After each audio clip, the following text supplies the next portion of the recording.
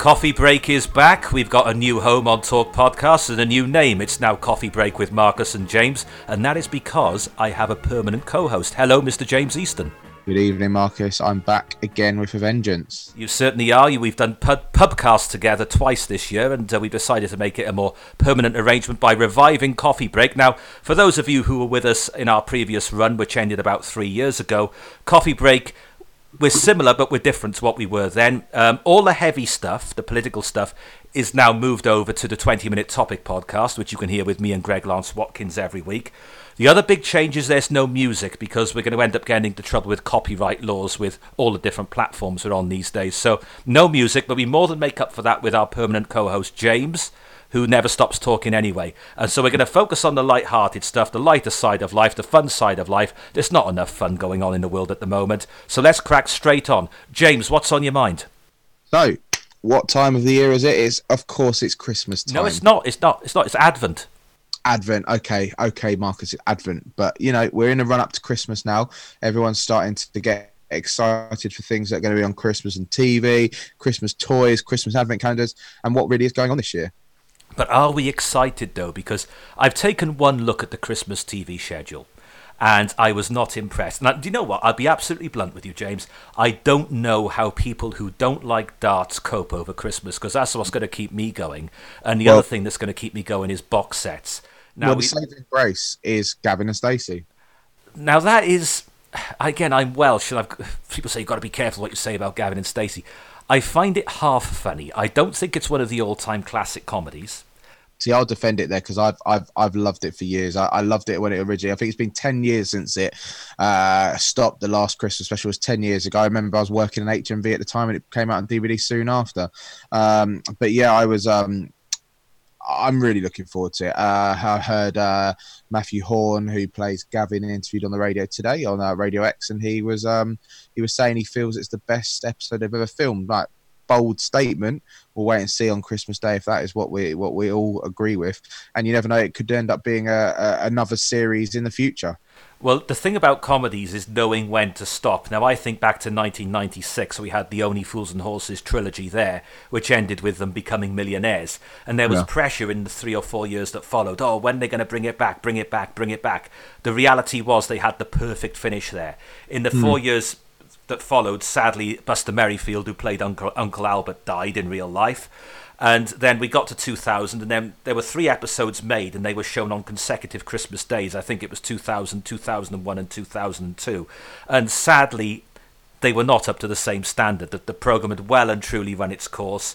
The actors were looking just a little bit older. They'd made them millionaires, then they made them lose all their money again. And there are other comedies that have gone on for far too long. I think, okay, I take nothing away from Roy Clark as a comedy writer. He's been entertaining this country for well over 50 years. But Last of the Summer Wine, for me, went on for 10 years too long. This Still Open All Hours with David Jason that's been revived in the last few years. Yes, it is. There are some very good, gentle laughs in there, but it is quite gentle and quaint. I don't mind it, but I wouldn't put it in the classic bracket of the original Open All Hours. Sometimes, I'm not making a judgment on Gavin and Stacey here because I don't know how good or otherwise it's going to be yet. But sometimes, like Fawlty Towers, 12 episodes, John Cleese and Connie Booth, who wrote it, said kaput. We stop there. The thing is, you've got to remember, it's been 10 years since it finished. It was kind of left on a clanger. You know, they were sitting on Barry Island Beach, or I'm not sure it's called, Barrytown Beach. They were sitting there having some chips and just sitting there as couples, Nessa and Smithy and Gavin and Stacey. So we'll wait and see. They could make it excellent. It could be a real sort of let's catch up with the families 10 years later. At least they left it a little while. Because then if they've developed the characters in that way, I mean, and that's another thing. I feel that one of my favourite of all-time comedies, it's more of a recent year, as you know, is The In-Betweeners. Now, they did 2 movies of that. I thought the second movie, you could tell there was more money behind it, and it was just as good. Whether I think they could end that, I do. I think they could end it completely, shut the book closed with a wedding. They could have a stag do. They'd be a little bit older. They've gone through lives. They might have kids. They might have girlfriends, married themselves. They could finalise it with a wedding, a stag do, and that would be the end of the series. Because, again, I think a lot of these comedies are left with an opener or a sort of a cliffhanger at the end where they could open another episode or another series quite easily. And I think that was what was done with Gavin and Stacey. So it will be interesting to see. But apart from that, as you say, what have we got apart from the darts this year? I mean, luckily, I don't really spend much time in front of the TV anymore on Christmas because I don't think there's really much to do or much to watch. Really, I'd say. Would you? I think what we've lost in this country is the collective Christmas experience, because the most popular, the most watched programme on Christmas Day nowadays tends to be the Queen's speech at 3 o'clock in the afternoon, the one Jeremy Corbyn doesn't watch. But the one he watches in the morning, doesn't he? He watches it in the morning before everyone else does. I forgot about that. Yeah, it's very strange arrangements in the Corbyn No, well, we're not going to talk about politics, so we'll keep it light entertainment. All right. But what you find is that the collective experience is now gone, and I think because of the plethora of choices we have with entertainment, we have lost that completely now. Because you think people who were around in the 1970s, and I was not, they'll say to you that one of the big highlights of Christmas Day is you'd have your Christmas meal, you'd watch the Queen, you'd crash out in front of the sofa. That hasn't changed. That's all going on still. But then in the evening, the whole family sitting around the television at 8 o'clock to watch the Morecambe and Wise Christmas show, or Mike Yarwood, or the two Ronnies. These were big occasions where you'd have Grandad, your parents, and you as a child all laughing at the same thing as a family in front of the television. And no matter whether you're 99 or 99, you'd find it hilarious. All that has been lost now. And I think our generation just caught the tail end of it because... Okay, I talked about Christmas 1996 a minute ago and the Fools and Horses trilogy that was played over the Christmas period. We had one on Christmas Day and I think two more between then and New Year where they ended up millionaires. That, I think, even now, you couldn't do that because we're all doing our own thing, whether we're watching Netflix, whether we're watching a DVD, whether we're watching any one of 200 channels, whether the kids have gone to play on their games consoles while the parents are in a separate room. The collective family experience is largely lost because we are all doing our own thing now. And there's nothing that brings the nation together. It's like when you go back to work on the 28th, 29th of December, and that period being Christmas and New Year, everyone would say in the office or the building site or wherever it is you work, did you see the Morecambe and Wise Christmas show? Did you see Fools and Horses? Wasn't that bit hilarious? Oh, yeah, remember that bit for a long time, won't we? That's all gone now. You won't get that anymore. And I think that is sad. But the thing is, it's just general TV. We've spoken many a times. I think we've even spoken on the old coffee break about things like Noel's House Party, Gladiators, all that lot. And you know what? Now all television, especially on Saturday night, just seems to be dragged out by things like reality TV shows, X Factor, Strictly, all that malarkey. And at the end of the day, it's getting a bit tiring now. I mean, I was flicking through the channels tonight. I don't know if you have at all. X Factor the band. I mean, I thought, what now? Like, I thought they stopped X Factor. You know, there's a celebrity one, but I saw something. There's a 4-part special that ends on Sunday, which obviously is in time for the Christmas #1 next Sunday. Which obviously Cal wants a little bit of a bite of the cake, and he's forming a band now. I mean, when will it stop? When will we get new TV? When will we get decent TV back on the air? It's just so reality TV after reality TV, and frankly, I used to love it, as you know, but I'm so sick and tired, like a lot of the nation are now. I saw recently MTV are putting on, I think it's called Reality Fest. So whereas you can go and meet all these people from reality TV show programs like Geordie Shore, X on the Beach, Love Island. I mean, this is what the world's coming to, mate. You know, you're going to go and pay, I think, 25, 30 quid a ticket to stand in line to meet someone that's just like me and you, but has been filmed having sex on TV or getting drunk. It's just getting crazy and ridiculous and frankly pathetic. Yes, I think so, because you think, I look at the Barb figures every week, as you know, and I take apparently the nation's favourite, BBC One. The only programme on there that seems to be consistently topping 10 million is Strictly Come Dancing. You look down the rest of the schedule, the top 15 each week is released to the public of programmes most watched on every channel. And you get down to like programmes 13, 14 and 15, and it tends to be the 6 o'clock news, which gets 6 million viewers on a good night, which suggests that the 10 o'clock news is probably getting below 4 million. But what you find is that on an average evening on BBC One, the programming that they have is only watched by maybe 3, 4, 5 million people, if that. Now, there are a lot of formulaic dramas padding out the schedules, but there's also programmes like Watchdog, which used to be half an hour, is now stretched to an hour. And there were many other examples of that across the schedule. It's not what it once was, and part of it is, I don't want to get into a heavy discussion about the licence fee because this isn't the place to do it, but what you're finding is that same pot of money that used to fund BBC One, BBC Two, Radios 1, 2, 3 and 4 now has to fund so many extra services, including 5 Live, S4C, which didn't used to be part of the licence fee settlement, numerous digital radio stations, the BBC website, the BBC News website, the BBC's 24-hour rolling news service. So that same pot of money has to fund so much more. And there just isn't the money to plough into drama there once was. And the other problem the BBC have got is when it comes to comedy, every joke has to go through about 3 or 4 layers of management because of this politically correct times we live in. Now, a few years ago, the writer of Only Fools and Horses, John Sullivan, he's been dead for about 4 or 5 years now. His son Jim is still very much with us, and they at the BBC said we're going to start repeating Only Fools and Horses on weekday afternoons as an afternoon filler. And they called Jim into the editing suite, and they said we're going to have to edit bits of it out. And he thought, okay, there's a few sexual references you can't put out at 2 o'clock in the afternoon, but he thought it would be very minor things. And what they actually did is they were cutting bits out of it on the grounds of political correctness that actually ruined the plot of the programme. Now, I'm going to say one bit of this. Report me to iTunes if you want to, but this is an example of a joke that was cut. Rodney says to Del Boy, he thinks he's been hard done by, and he says, "That's not fair, Del." And Del responds, "Neither is Frank Bruno's arse, but you don't hear me going on about it." Now, to me, that's quite funny. But apparently you can't say that on TV anymore. It's the modern day, mate. It's the sort of snowflake generation, which is really sad. But hey, that's what we got to get used to now in this day and age. And you know, at the end of the day, what can we do about it? But moving on back to Christmas, have you been opening your advent calendar this year? I have not possessed an advent calendar for many, many years. The last time I possessed an advent calendar, I think I'd probably have still been in primary school, and nothing quite like a bit of synthetic chocolate for breakfast, is there? Oh, mate, you got to love it. But this year, I've got even better, and it won't really appeal to you being a vegetarian as you are, a pescatarian, I should say. Yeah. I've purchased a pork scratching advent calendar. A pork? I know. I've read about these. About these. Go on. You tell a story. Go on. So every day, rather than getting a single bit of pork scratch, you get a little mini bag, probably about 4 or 5 pieces in. I've had maple syrup flavour, salt and pepper flavour, simply salted flavour, salt and vinegar flavour, pigs in blankets flavour. And you know what? Right, it might not be the most healthy treat of the year, but to be honest, at Christmas time, who's really watching their health and everything? And, you know, you got to watch it in little bits, but, you know, you have a little indulge and you have a bit of a treat. And you know what? A pork scratching advent calendar is actually such a nice change. I actually really enjoyed it. And you know what? For next year, I think it's the new chocolate, mate. It's the way forward. If only they did a fish one for you or something.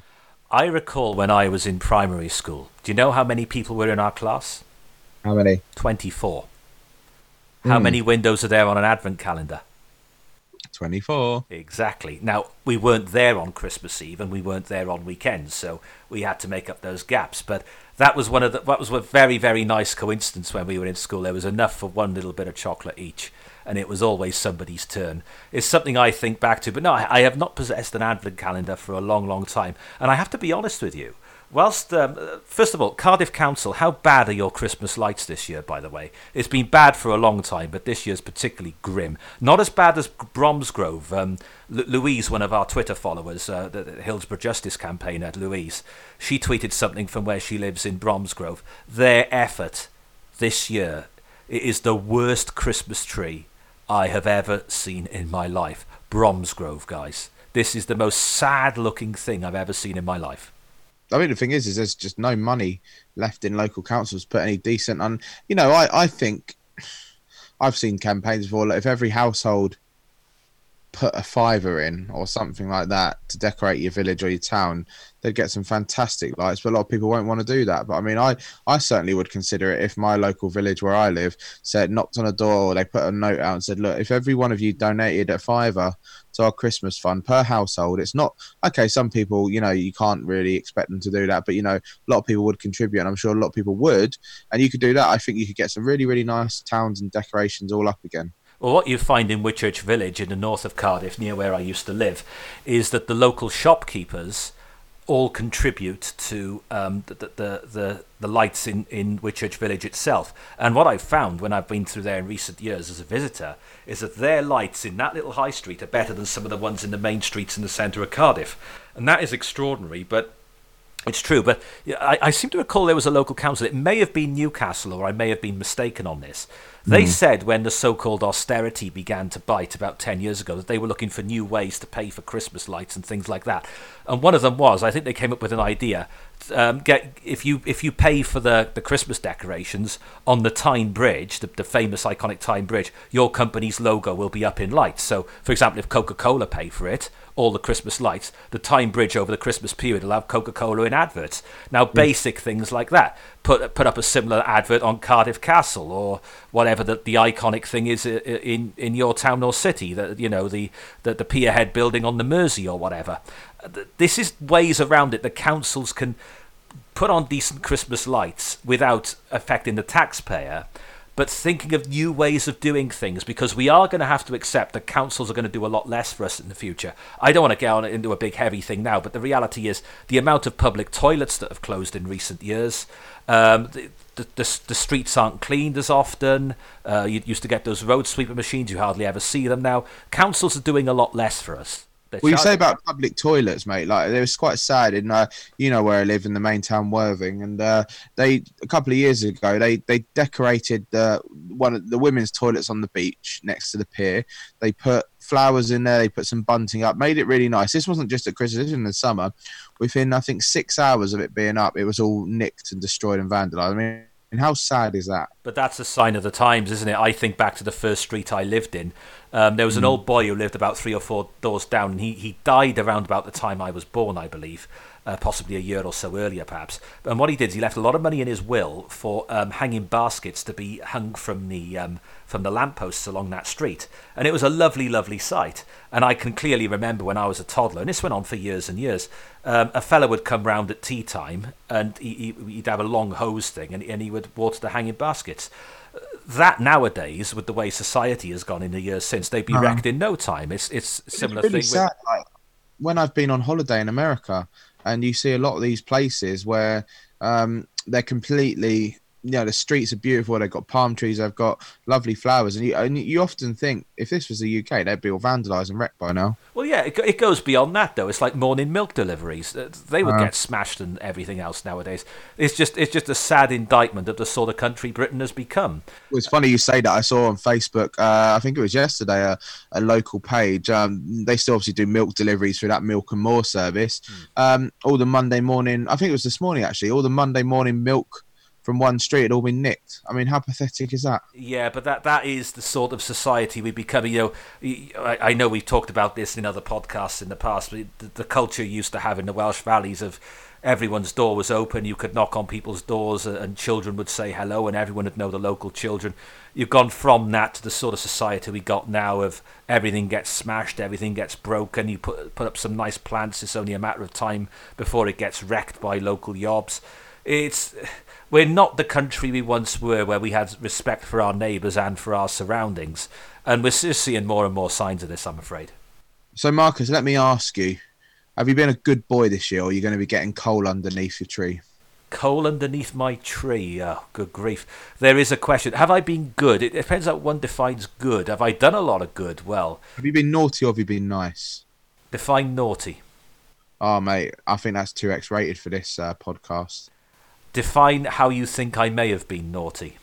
Oh, I don't know. You could you could be in a certain Twitter competition for some part of part of the country. I don't know. Maybe something like that. Well, Twitter's a strange one because Twitter is a left-wing mob in essence, and there was and even Piers Morgan talked about this on Good Morning Britain not so long ago. It is a liberal lefty mob, Twitter. But it bears very little resemblance to how people live their lives. 70% of people are not on Twitter at all. Of the 30% that do have Twitter accounts, only about 10% of those check them regularly. Of those that check them regularly, a lot of them are really interested in sports teams and actors and so forth they like. The actual number of people that are politically engaged with Twitter is actually very low indeed, and it is not proportionate. Look, if you believed what you were seeing on Twitter over the course of what we've said, I'm not going into politics now, but if you believe what you've seen on Twitter over the course of this election campaign, you think Labour was going to win with a 300-seat majority. Now, that is not going to happen, but if Twitter was an accurate barometer, that's where you'd end up. Okay, but going back to have you been a naughty or nice boy, remember, let me tell you some of these. I've got a website in front of me, and I'd see if you remember some of these toys that would have been big when we were younger. I'm 31 and you are? 36. 36. So there we go. We were you were late 80s. I was early 90s for my childhood. I was born in 88. You were late 80s, early 90s for your childhood. So let me say, do you remember Pogs? I remember the name. Go on. I want you to tell me what they are. Go on. Pogs were those ones that were little round discs, and you had a little thick plastic thing. You used to slam them, and people would swap them at schools and everything. They were Pogs, weren't they? Yeah, that's why I just said Pogs. I thought you said Hogs. No, Pogs. With a P, yeah. Pogs. Oh, yeah, I remember Pogs. Yeah, of course I do, yeah. And they had a similar thing called Tazos, which are in crisp packets. Do you remember them? Yes, I do. Yeah, I remember Tazos very well. They used to come in your Quavers and stuff, didn't they? So in front of me now, Tamagotchi. Oh, very well. I had one of those. Christmas 19... It would have been either Christmas 96 or Christmas 97, I think. I remember them. I mean, funny enough, I see that I was in Primark in Manchester a couple of weeks ago. They're selling them on their little stocking filler section again, and you think they used to be quite expensive. I think they're a good 20 or 30 quid, and they were literally like less than a fiver in Primark. You mean they probably cost pence to make, but what fun that was. And if you remember, like, you know, teachers taking them off you at school, and I remember, like, you know, when they died, the animal died, you were absolutely devastated. Yeah, but they always came back to life, though. You just have to start again from the beginning. Oh, yeah, but it'd be good, wouldn't it? Because you'd last it for a while. And then they kind of moved on to Furbies. Do you remember Furbies? I do. Never had a Furby. No, they scared me. My sister had one. It was kind of quite eerie, wasn't it? It kind of talked to you and everything. It was quite... Yeah. But Tamagotchi, you'd have to remember to feed it several times a day. You could play with it, and it'd get bigger and bigger, and then it would die, and then you'd start again. And in the end, the battery just ran out. And it was, wasn't it? And then Beanie Babies. Yeah, I was a bit old for that. Yeah, it's more of a thing, but I always remember McDonald's doing that big. They did a big campaign with Happy Meals, and you remember people would fight over getting them in the shops, and they'd try and compare, and they probably would be worth quite a bit of money now, because a lot of people would be like, you know, collectibles and everything like that. So, you know, I remember my sister. I think there was a year 2000 one that she's probably still got somewhere that apparently was worth a bit of money. Like, so she dug them all out. She'd probably make a bit of wonga from them. But, you know, I just look at it now and I think, you know, these are all things that did our imagination. I mean, you know, from seeing on my probably social media today, on my Facebook, my Instagram, I've completed the Hogwarts castle by Lego. That, you know, I'm into a lot of Lego now, but I do the big sets. I built the Disney castle, I built that. I do a lot of the adult car ones. And, you know, that's still, you know, that I go as far as to say that I can sit there with Lego for hours on end. Don't have my phone on me. It's completely out of the way. I sit there in my own little world doing this Lego. And you know what? It's such a de-stressing tool. I feel so chilled out after it. It's fascinating. It's really amazing. And you know what? I miss seeing kids playing with Lego. I mean, I was disappointed to see on TV today there was a program talking about the latest Christmas toys. And they had Lego, fantastic, absolutely brilliant. But now they're trying to bring the phones into it. So something that you put in, you download an app, you take a picture of it, and then it turns into a video game. Now, as a kid, that is probably quite cool, especially a kid of this generation. But to me, it's just sad, because the whole point of Lego, you'd play with that toy rather than have to turn it into a computer game. I know you're a man of sophistication, and therefore you will listen to TalkSport Extra Time with Paul Ross, my colleague Paul Ross, because I appear on there twice a week myself. Paul is rediscovering Lego at the moment through his grandchildren, and he's rediscovering a lesson he learnt 30-odd years ago with his own children. He's relearning it now, and that lesson is, make sure when they finish playing with their Lego that you pick up all the bits, because he made the mistake recently of walking in a room without the light on with Lego on the floor. Okay. That is painful. As you know, I don't have kids, but I do have cats, and you leave two cats in a room with a Lego set. Cats are quite inquisitive. Cats like to chew things. The amount of times I found bits of my Lego on the floor chewed, yeah, that's my hazard. there are three things that men should fear when they're walking in doing things in the dark. One thing you should never do in the dark, just be aware of plugs on the floor, 3-pin plugs, because stepping on one of those can be painful. The second is Lego, as I just explained. And the third is, if you're wearing a pair of jeans and you're using the toilet, without wishing to be too delicate, getting your fly caught against part of your genitalia is very painful. Okay, Marcus. Yes, we all know what that's like, and I don't think we need to go into detail. No, but it's bad, isn't it? So we've talked about these Christmas toys, and you might have a lump of coal, you might not. But what will you be eating for your Christmas dinner this year? I'm tempted, because I'm not going anywhere this year. I'm tempted. Someone pointed this out to me earlier. Marks and Spencer's do a pre-prepared Christmas dinners for all tastes. So you can have the traditional one with turkey, and I'm a pescatarian like Susanna Reid, but she's not coming round. Bet you wish she was. Well, she's ditched the Crystal Palace fella now, hasn't she? Scam. Yeah, so you can have the pescatarian one, or you can have the full-on vegan one. So I'll probably get the pescatarian one. And What is that? Is that a salmon fillet or something like that? I don't know. I'm about to find out. And I can just whack that in the old halogen oven and take it from there. But it's a strange one because I think, okay, I'm a lifelong pescatarian. This isn't some fad. I've always been like this. But Christmas Day has always been a bit of a strange one because I always end up with one or two things. Either a piece of fish with everything else, the roast potatoes and the sprouts and everything else and the parsnips and what have you. Or it's a nut roast of some sort. And I don't know what I'm going to be getting this year because I'm buying it myself and I'm cooking it myself. So, well, I'm just looking on a website right now, and I seem to remember there's a program on at the moment on BBC about Sainsbury's behind the scenes, and I remember they were trying to get into the top vegan or vegetarian Christmas dinners. The number one is by a company called Cook. Have you seen them? They're quite high value, high market. They're appealing to sort of the more higher end things.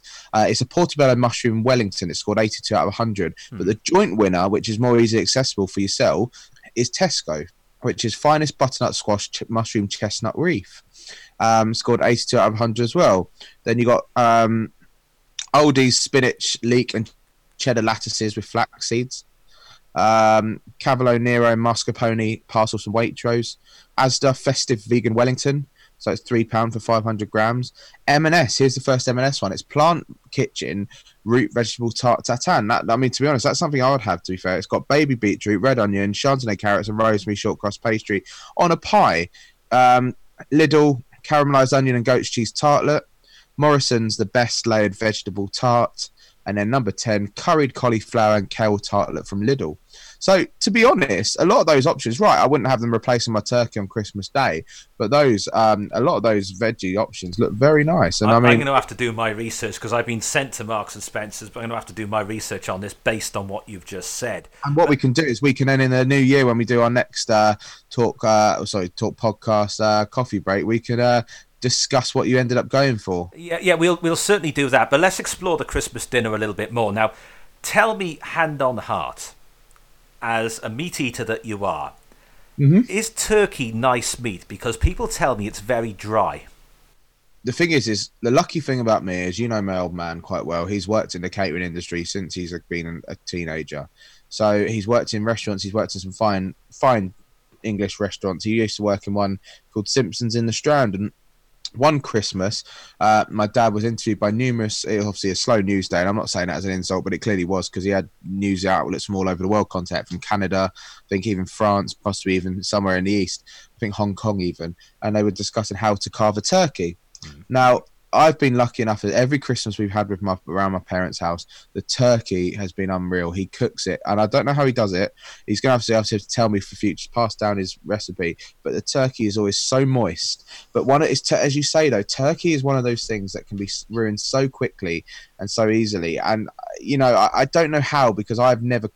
I actually saying that I cooked a turkey this year and it wasn't moist or dry at all, which I was happy about. But that wasn't. That was just we got a reduced turkey on Boxing Day in Sainsbury's. They reduced all the turkeys. Quite a good day to go shopping, actually, to fill the freezer. And we got one. We had it a couple of months into the year, and I roasted it. It was actually really good. But I can't comment on how to cook the perfect turkey. But I've been lucky enough to say, I would say my dad's turkey that he does at Christmas is near on, damn it, a perfect turkey. All right, now I'm going to bring something on to which we can both pass comment on, but I want you to go first on this. Brussels sprouts, you go first, and I've got something to say on this, which is quite important, but you go first. Absolutely, bloody love them. Good, I'm glad, because I feel the same way. And I think there's a big thing about Brussels sprouts. People who don't like them, I think they're making a key mistake. Do you know what that is? What's that? They're boiling them for too long. They lose their bite. Or not adding bacon to them or something like that. No, I don't add bacon to them. No, it's true. You can't. Well, can you? But no, I completely agree. Yeah, you've got to have a slight bite to them. They've got to be soft enough, but also have a bite to them. You've got to have that perfect level. My dad often always chucks chestnuts in with them, which I think add to a really good flavour. Obviously, he doesn't boil the chestnuts, but he cooks them leaves them to sort of go in and after and puts them over, and it's really, really good. I love sprouts. I don't know why it's such a love and a hate thing, because to me it just tastes like a sort of cabbagey type I know vegetable. exactly what it is, James. I know exactly what it is, and that's that people are cooking them for far too long. There's too long in boiling water. They lose their bite. They're soggy and horrible. You've got to have a little bit of bite, what they call in Italy, a little bit al dente. That's what you need with your sprouts. So that's that, and properly cooked roast potatoes. You can't beat that. Yeah, bloody lovely. Yeah, you love it. You love a good old roast potatoes, mate. They're absolutely delicious. You've got and then afterwards. Now, here's another divisive one: Christmas pudding. What's the tradition in your household? How do you do your Christmas pudding? No, thank you. No, thank you. You don't do it, do you? Well, my old man does it. I mean, remember as a kid, he put like his pound coins in it. As a kid, we found it amazing because we didn't realise it was him doing it. But he said it on like brandy. To be honest, no one in the house really likes it. No one really does. Even Vicky, my wife, who's an absolute queen for dessert, she loves the dessert. She doesn't even like it. I think my old man likes it, but he's the only one that likes it. We do it, but we only eat it once a year, and I can't imagine wanting to eat it more than once a year. Yeah, what we've been doing over the last few years is we've been looking at we've got a dessert from Aldi or Lidl, and normally one of the funky ones, normally a sort of funky chocolate log or something, just something nice like that, because it's it's a shame really, because you'd think I would like mince pies, but I just can't enjoy them. I've only got into mince pies quite recently because for years, don't ask me where I got this from. I actually thought they had meat in them. I don't know where I got that from. Well, they used to. Yeah, historically they did, but of course now they're the fruit ones. And what I've found in quite a few years now is that the one that comes top of the survey is Iceland, where you can buy. It was £6 for a pound, and I'm guessing it may well still be, or a little bit more expensive nowadays, perhaps. And to be fair, I have enjoyed them. They are very good quality mince pies. It's those things, though. I do it to my family because they know the score with me. If I say something's good and I've done my research and so forth, they go with it. But I can imagine in some households when I'm doing the small presents on Christmas Day and we're passing it round and so forth, and they open it up, they've got a small packet of mince pies and it says Iceland at the top. Some people, the snob factor would put them off. It doesn't put off my family because we know better than that. Yeah, there is nothing wrong with Iceland's mince pies.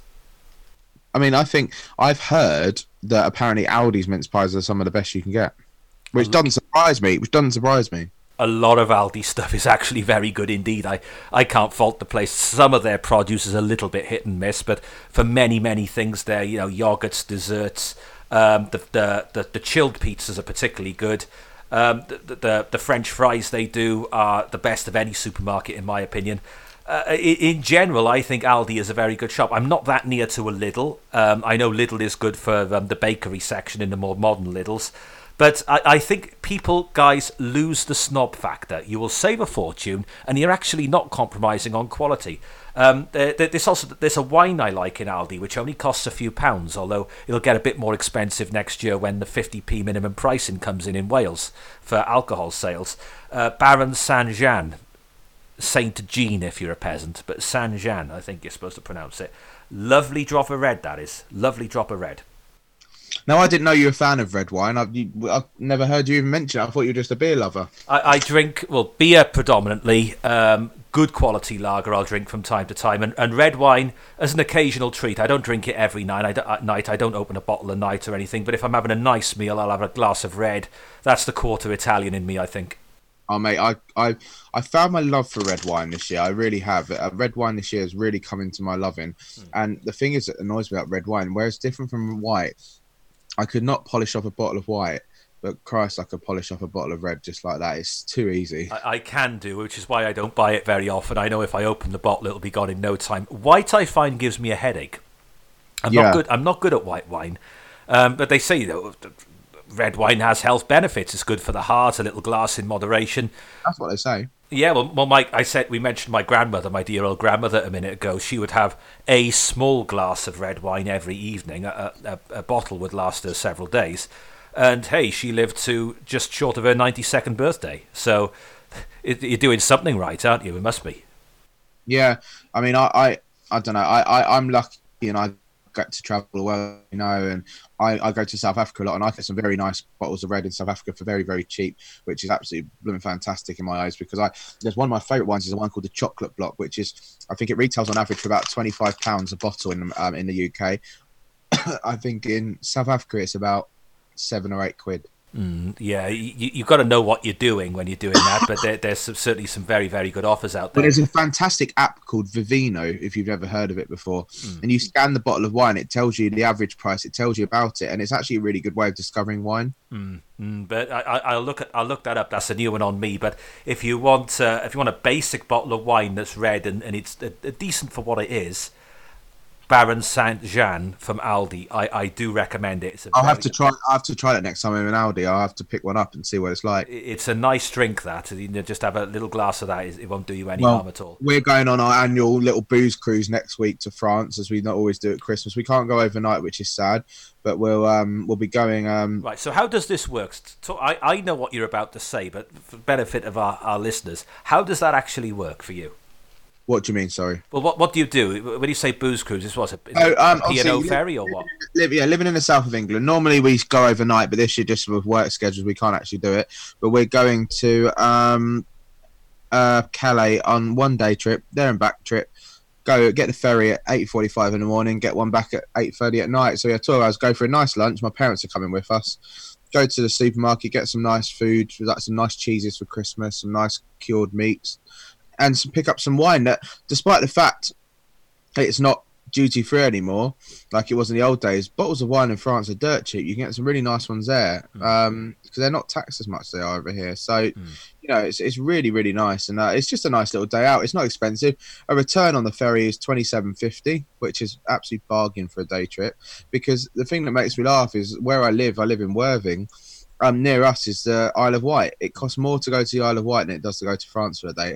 Work that one out. Well, the Isle of Wight, that little journey there from the south coast to the Isle of Wight, they still use hovercrafts, don't they? Yeah, they've still got a hovercraft there. But I mean, I think an average to go to the Isle of Wight is, you know what? I'm going to look it up in a minute. But did you ever tell me? This is where being a little bit older than you might play to my advantage. Did you ever go to France on a hovercraft? Because I have. I did. Yeah, and I always remember because I had a toy. It was a toy hovercraft that my mum and dad got me. I used to go around in the bath. And I had one. And I think it was like they must have sold them on the ship. They did. I had one as well. I can picture it now, actually. And it was battery operated, wasn't it? I remember it well. Yeah, absolutely brilliant. So I've been on hovercrafts a number of times. I also went on its immediate successor, which was called Seacat. And that was a faster version, but hovercrafts, because you were effectively on a cushion of air. If you had, I did it a number of times actually, Dover to Calais. And I also did Folkestone to Calais. I think that was on a Seacat. If you were on one of those and you had a rough crossing, you certainly knew about it. Yeah, well, I was talking to a pilot at work. Obviously, I work on the planes, and apparently it's actually classed as an aircraft, the hovercraft. They were actually classed as an aircraft because they did slightly take off, so it was CAA regulated. Oh, yeah. I don't know if you, but yeah, I was on a Seacat one time on the old Boulogne to Calais, Boulogne to Dover, Boulogne to Folkestone, I think it was route. And I always remember people were throwing up everywhere. It was one of the worst crossings. I don't know how I never threw up, and it kind of always put me off sailing on a ship. Until recently when I went on a cruise ship on holiday, which was amazing, and it's one of those things that I'd say to anyone that's ever considered it, do it, because you will have fun. Yeah, I've never done a cruise. My mother has, my uncle has. I've never done a cruise, so that's that. But you were full of stories about it when I last saw you. So good food, good drink. You know, absolutely lovely. It was just such a nice time. The entertainment was quality. I'd say for a single person traveling on your own, you'd actually quite enjoy it. I think many opportunities to pull. Well, I wasn't really looking. I know you would, but you say single person on his own. Come on. At the end of the day, I think it was kind of one of those situations where there are single travellers. They often have single traveller meets, so that you might have got a chance. Who knows, mate? But I'm just looking on here. A return to the Isle of Wight is just short of £60. I mean, I'm going to France for half that price for a day. It's crazy, isn't it? That is good going, actually. That's very good indeed. But that's a standard rate, honestly. And who's that with? That's P&O. But often we use our club card points and get a crossing with Eurotunnel So all of them, which is quality. Oh yeah, I've done in the very early days when a channel, because it was the Channel Tunnel that really killed off Hovercraft and Seacat. But the Channel Tunnel in the very early days, I did. Where's it now? London St Pancras to Paris. I've done that journey. I've also done on a school trip once. Done the Le Shuttle journey where our coach went in that way. You know, when you want to take your cars or your coaches over. I've done that as well, and I always remember. I don't know if this is still going, but if you're on Le Shuttle, when you're actually underneath the channel, you're allowed to get out of your vehicles and stretch your legs and so forth. Radio Le Shuttle, is that still going? No, I'm not sure. Yeah, there was a radio station called Radio Le Shuttle. It was basically just an advertising loop, wasn't it? It was pretty much. Yeah, it's like what? Okay, we've just seen this weekend the demise of Virgin Trains. Now, I travelled on Virgin Trains over the years, and is it Avanti? I think it's yeah, called. Avanti have taken over. But what you used to get is you'd put your headphones in, and you'd have one of two channels you could listen to on a Virgin train, and one of them was always Ken Bruce from Radio 2 doing a pre-recorded show. Just mixing up music and just his various thoughts and so forth. That was one of the services they had. But so you're then you're doing your day trip to Calais. But tell us a little bit about what is a Christmas like. I know things are a bit different for you this year, but what is a Christmas like in the Eastern household? Turkey, food, drink, family time. Really, that's it. Yeah. So there any standout traditions? Any games you play? Anything particularly? We just we occasionally get the board games out, which is quite fun. Which is nice. So we just have a nice family time. Yeah, it's good. It's good to just shut the world out for a day, isn't it? And just be around people and no commercialization. Even though we said earlier on that we have lost the collective experience so far as TV viewing goes in this country. But yeah, I think Christmas is a great tradition. It's something to be enjoyed and something to be celebrated. But what are you up to this year? I'll be lying on the beach in the Bahamas, so for work. It's a tough job I do, but someone's got to do it.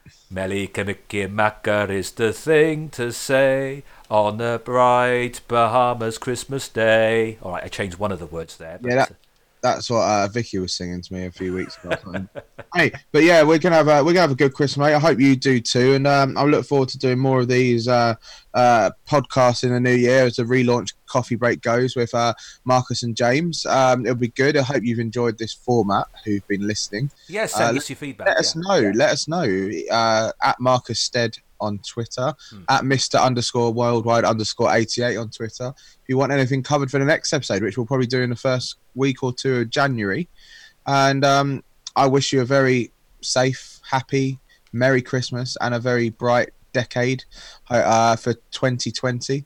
And hopefully on New Year's Day, Worthing beat the Bognor. Yeah! Yeah, James is a big non-league football fan, and he's a big Worthing fan, and they're not doing too badly at the moment, so it's a Merry Christmas from James. As for me, you're going to be hearing a lot more of me between now and Christmas on the political side of things. 20-Minute Topic will be back this coming Sunday, and probably the Sunday after that, in fact, almost certainly the Sunday after that, with all that's going on with the election. But my thanks to James. It is great to be back with Coffee Break. Send us your light and frivolous subjects you want covered, nothing too heavy. It's been great fun. And I'll catch you on 20-Minute Topic. But for now, from me and from James, it's goodbye.